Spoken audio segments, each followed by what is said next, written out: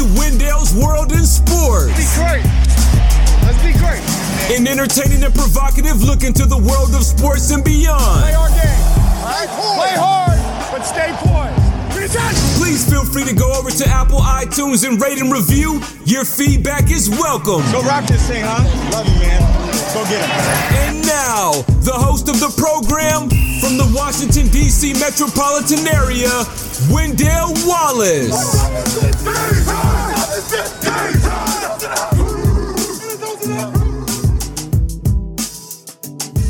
Bonjour, bonsoir, monsieur, mademoiselle. Je m'appelle Wendell Wallace, Wendell's World in Sports. So glad that you could be with us.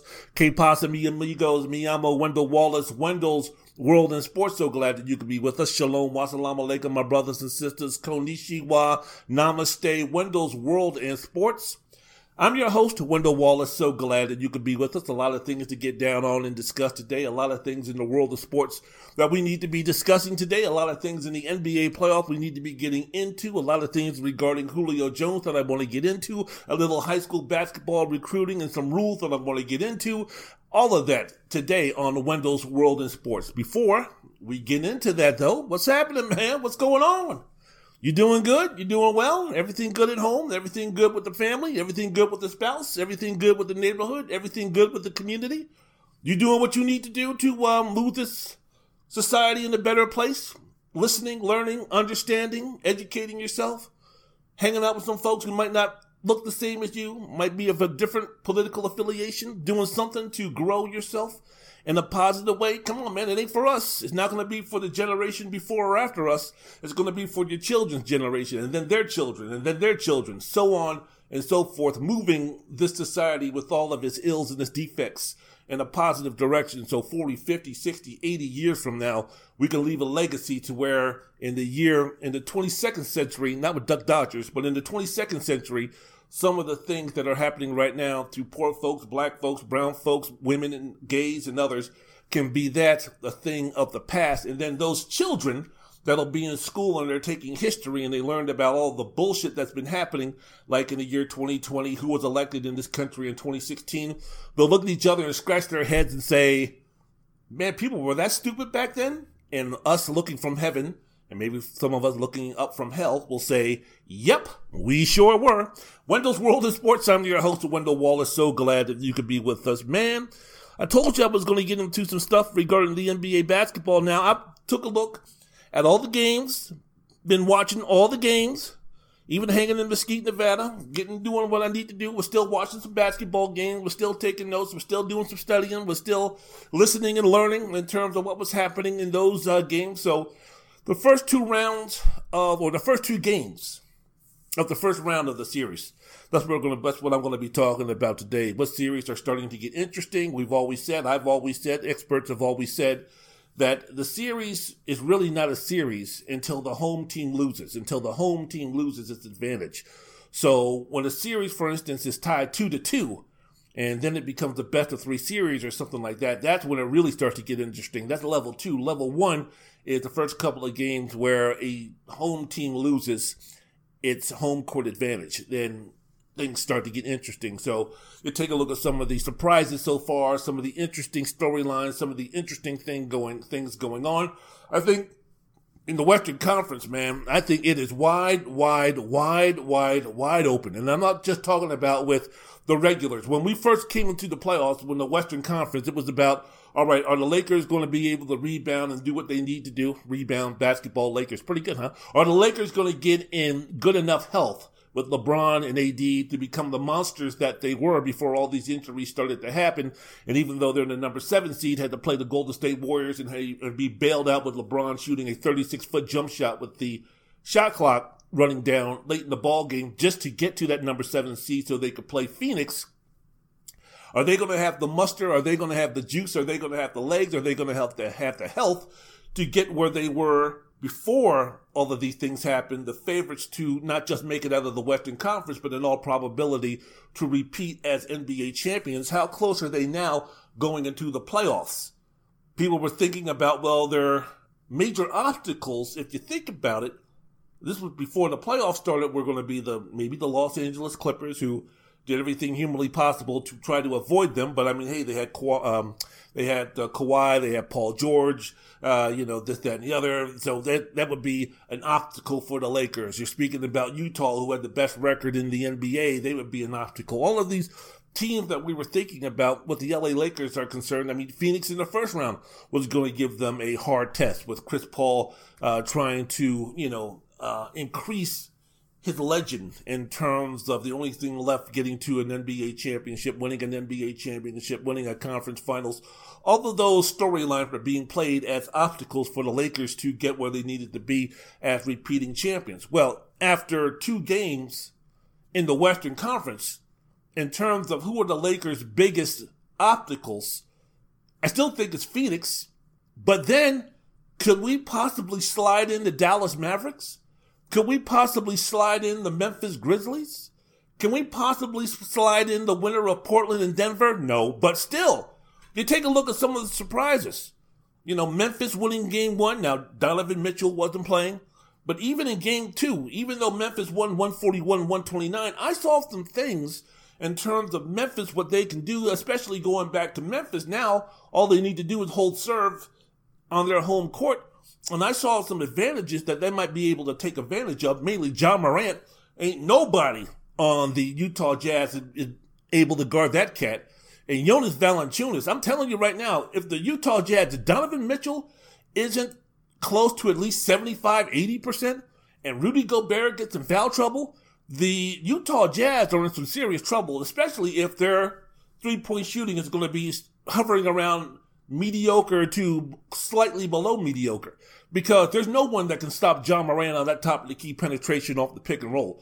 There's no one, especially Derek Favors, man. Last night against the against the Jazz, man, when Rudy Gobert went to the bench, Lord have mercy, you had to feel sorry for Derek Favors trying to hold up against that mountain of a man named Jonas Valanciunas, who had his way inside. I just see that there's some matchups that Taylor Jenkins and the Memphis Grizzlies can use against the Utah Jazz that we haven't even spoken about. Dylan Brooks. I don't know if he's the X factor, but not just with his defense. Game 1, he had a really good game, scored 30-something points. So, I know Utah might have righted the ship a little bit. I know even in game 1, early in the second quarter, that Utah was rolling. I think they were up by double digits. Even in the second game, Utah was comfortably ahead. Then Donovan Mitchell in his postgame was talking about we took the pedal off the metal a little bit. Well, that was just, Memphis starting to feel their groove and starting to get into things. And, Ja Morant and Memphis, those guys aren't intimidated. Those guys aren't scared. Those guys are foolish enough to actually believe that they can beat these guys.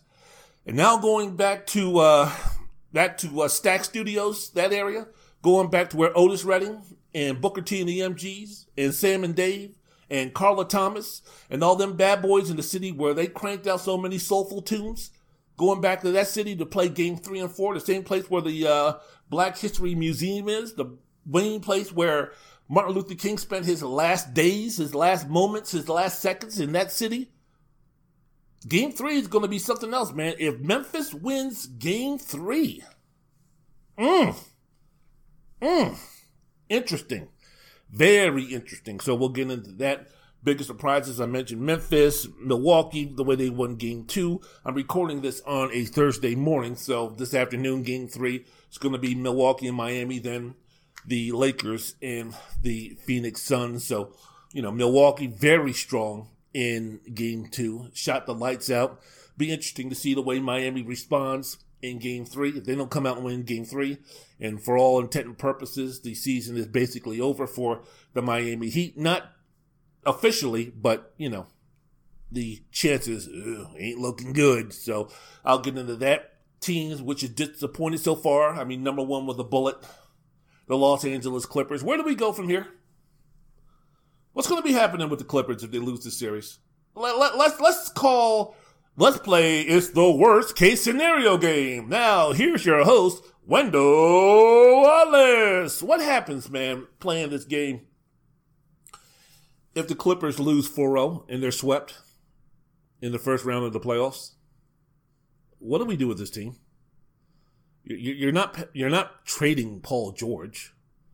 You can't improve yourself in the draft because to acquire Paul George, the Clippers gave Oklahoma City, I think, all of their first-round choices until the year 2466. What are we going to do with Kawhi Leonard? What does the legacy mean for Kawhi Leonard? What do we do with Ty Lue? What are we going to be doing with this team here? There's nothing that we can do to improve this. Bradley Beal is not going to the Los Angeles Clippers. There's no major upgrade that you can have that can improve the Los Angeles Clippers for next season if they lose 4-0 to the Dallas Mavericks. And I don't even think it's a situation where we're dealing with lack of talent. I don't want to call lack of heart. I don't know what the hell is going on with the Los Angeles Clippers. But right now, there's multiple things going on where we thought, I shouldn't say we, but what I thought were just like, this, that, and the other, that. Wait a second here. Wait a moment. Uno momento.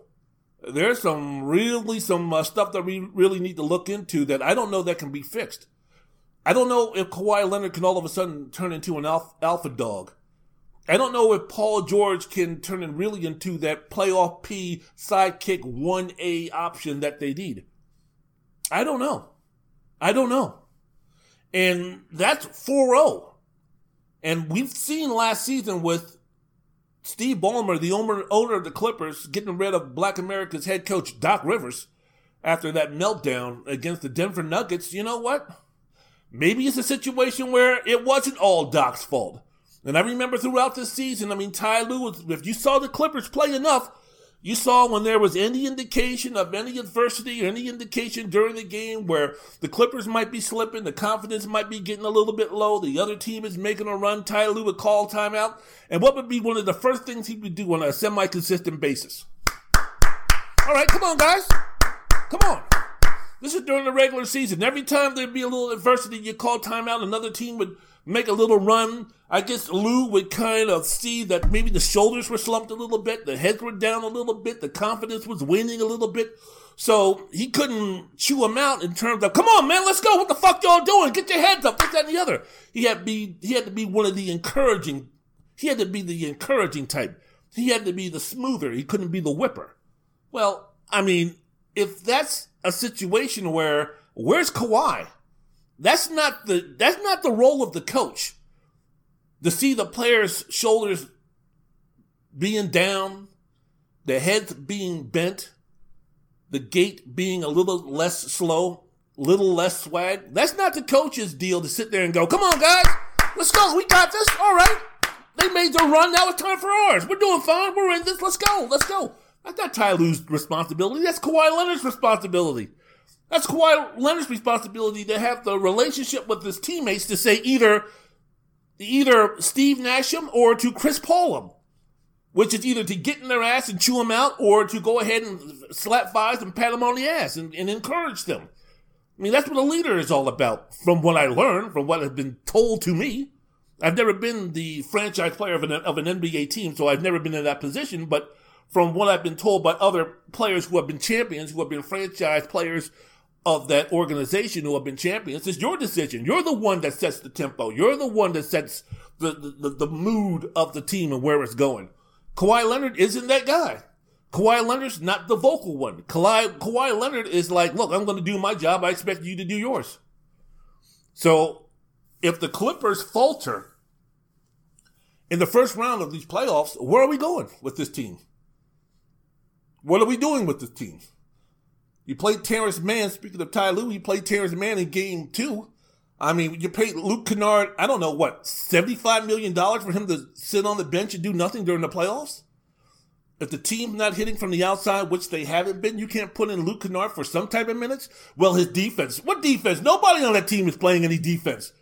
If no one's going to play defense, you might as well go ahead and try Luke Kennard. At least he can stretch the floor a little bit with the threat of shooting a three-pointer. He's a bigger three-point threat than Nicholas Batum, who has been getting roasted by Luka Doncic, whose legacy keeps growing and legend keeps growing. That kid's going to wind up being one of the greatest basketball players of his generation. And he's like Patrick Mahomes in the terms and in the point of, I'm sorry, Dirk. I'm sorry, Akeem. I'm sorry, Sarunas Marshalonis. I'm sorry, Manu Ginobili. I'm sorry, Tony Parker. I'm sorry, even if we go to the, north of the Canadian border and say, I'm sorry, Steve Nash. I mean, there's been some really good international basketball players who have played in the NBA. I'm sorry, Giannis. There's been some great basketball players, Hall of Fame basketball players who have played in the NBA, who have made their mark in the NBA, who have won championships in the NBA, who have been influential in the NBA, who have been legends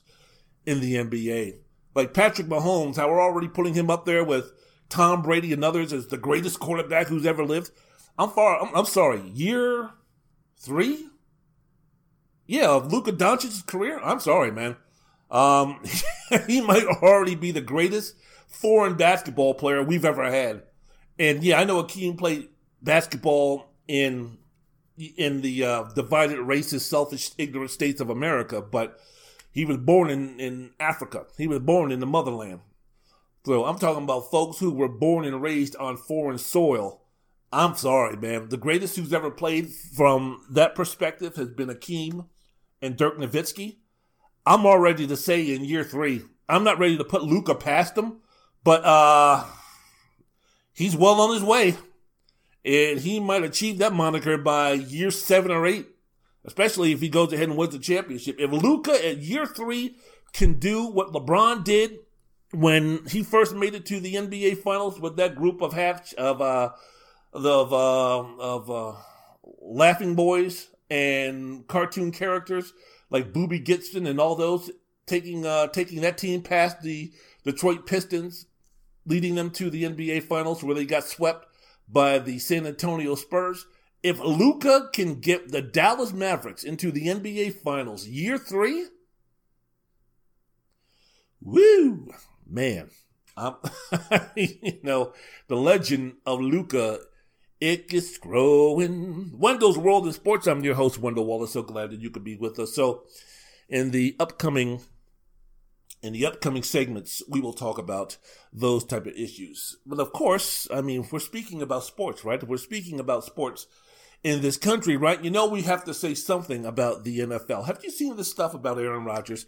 Man, I wasn't going to say anything about Aaron Rodgers. I wasn't going to get into that nonsense. But it's like, it's funny because, look, you got the NFL Live.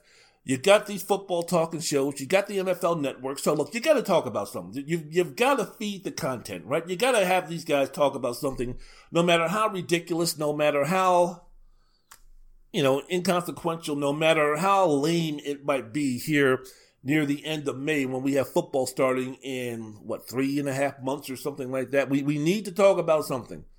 So, it's like, man, the Green Bay Packers have started OTAs, right? The Green Bay Packers volunteer OTAs, and Aaron Rodgers is hanging out in Hawaii with his fiance and some Hollywood guy who I wouldn't know who he was if he came into my house right now, gave me a high five, and fixed me a Bobby Flay breakfast. But, I mean, he's hanging out with these guys and these movie stars. What does that mean for the Green Bay Packers? What does that mean for Aaron Rodgers? What does that mean for his teammates? What does that mean for the organization? It means that it's near the end of May. It means that a rich guy who's happily, lovely, married, or I don't know if he's married yet, but he's engaged. He's got the love of his life with him. He's got a boatload of money. He's got certain celebrity. He's enjoying flipping life. Well, what does it mean for his teammates? It don't mean jack shit for his teammates. If I'm Matt LaFleur and I'm the Green Bay Packers, and I hear some yahoo on that team complain or whine or question about why Aaron Rodgers isn't here, you know what I'm doing with him? He's gone. He's cut. He's fired. Man, don't worry about, you know what? When it's time for involuntary, when you have to be there and Aaron Rodgers, that's when I expect him to show up. Training camp, that's when I expect him to show up. What does Aaron Rodgers need to be doing going to some training camp like this before, or some training camp that they're holding right now? Big fucking deal, man. Let him enjoy life. And for a team that's begging and pleading and doing everything that they can to get Aaron Rodgers' mind right for him to come back to the Green Bay Packers, all of a sudden now you think they're going to be dumb enough? Or you think they're going to take another level of stupidity? You think they're going to be drinking another tall glass of stupid to sit up there and question about, man, I can't believe Aaron Rodgers isn't back, to hold some type of consternation or to hold some type of attitude about Aaron Rodgers not being in some volunteer off-season program or whatever that the Green Bay Packers are holding right now. That's fine, man. Aaron, you're cool. You do what you need to do, man. You know, if I'm the Green Bay Packers, look, man, I would send them an extra hammock. I would pay for his vacation. I would make sure everything at top notch, first class, roll out the carpet, have females drop leaflets and petals, rose petals at the feet of him and his fiance as they walk around. No expense would be spared if I'm the Green Bay Packers to try to do everything humanly possible to have Aaron Rodgers somewhat change his mind, to try to come back to the Green Bay Packers organization. That's what they should be doing. Not sitting there holding and I'm not saying that the Green Bay Packers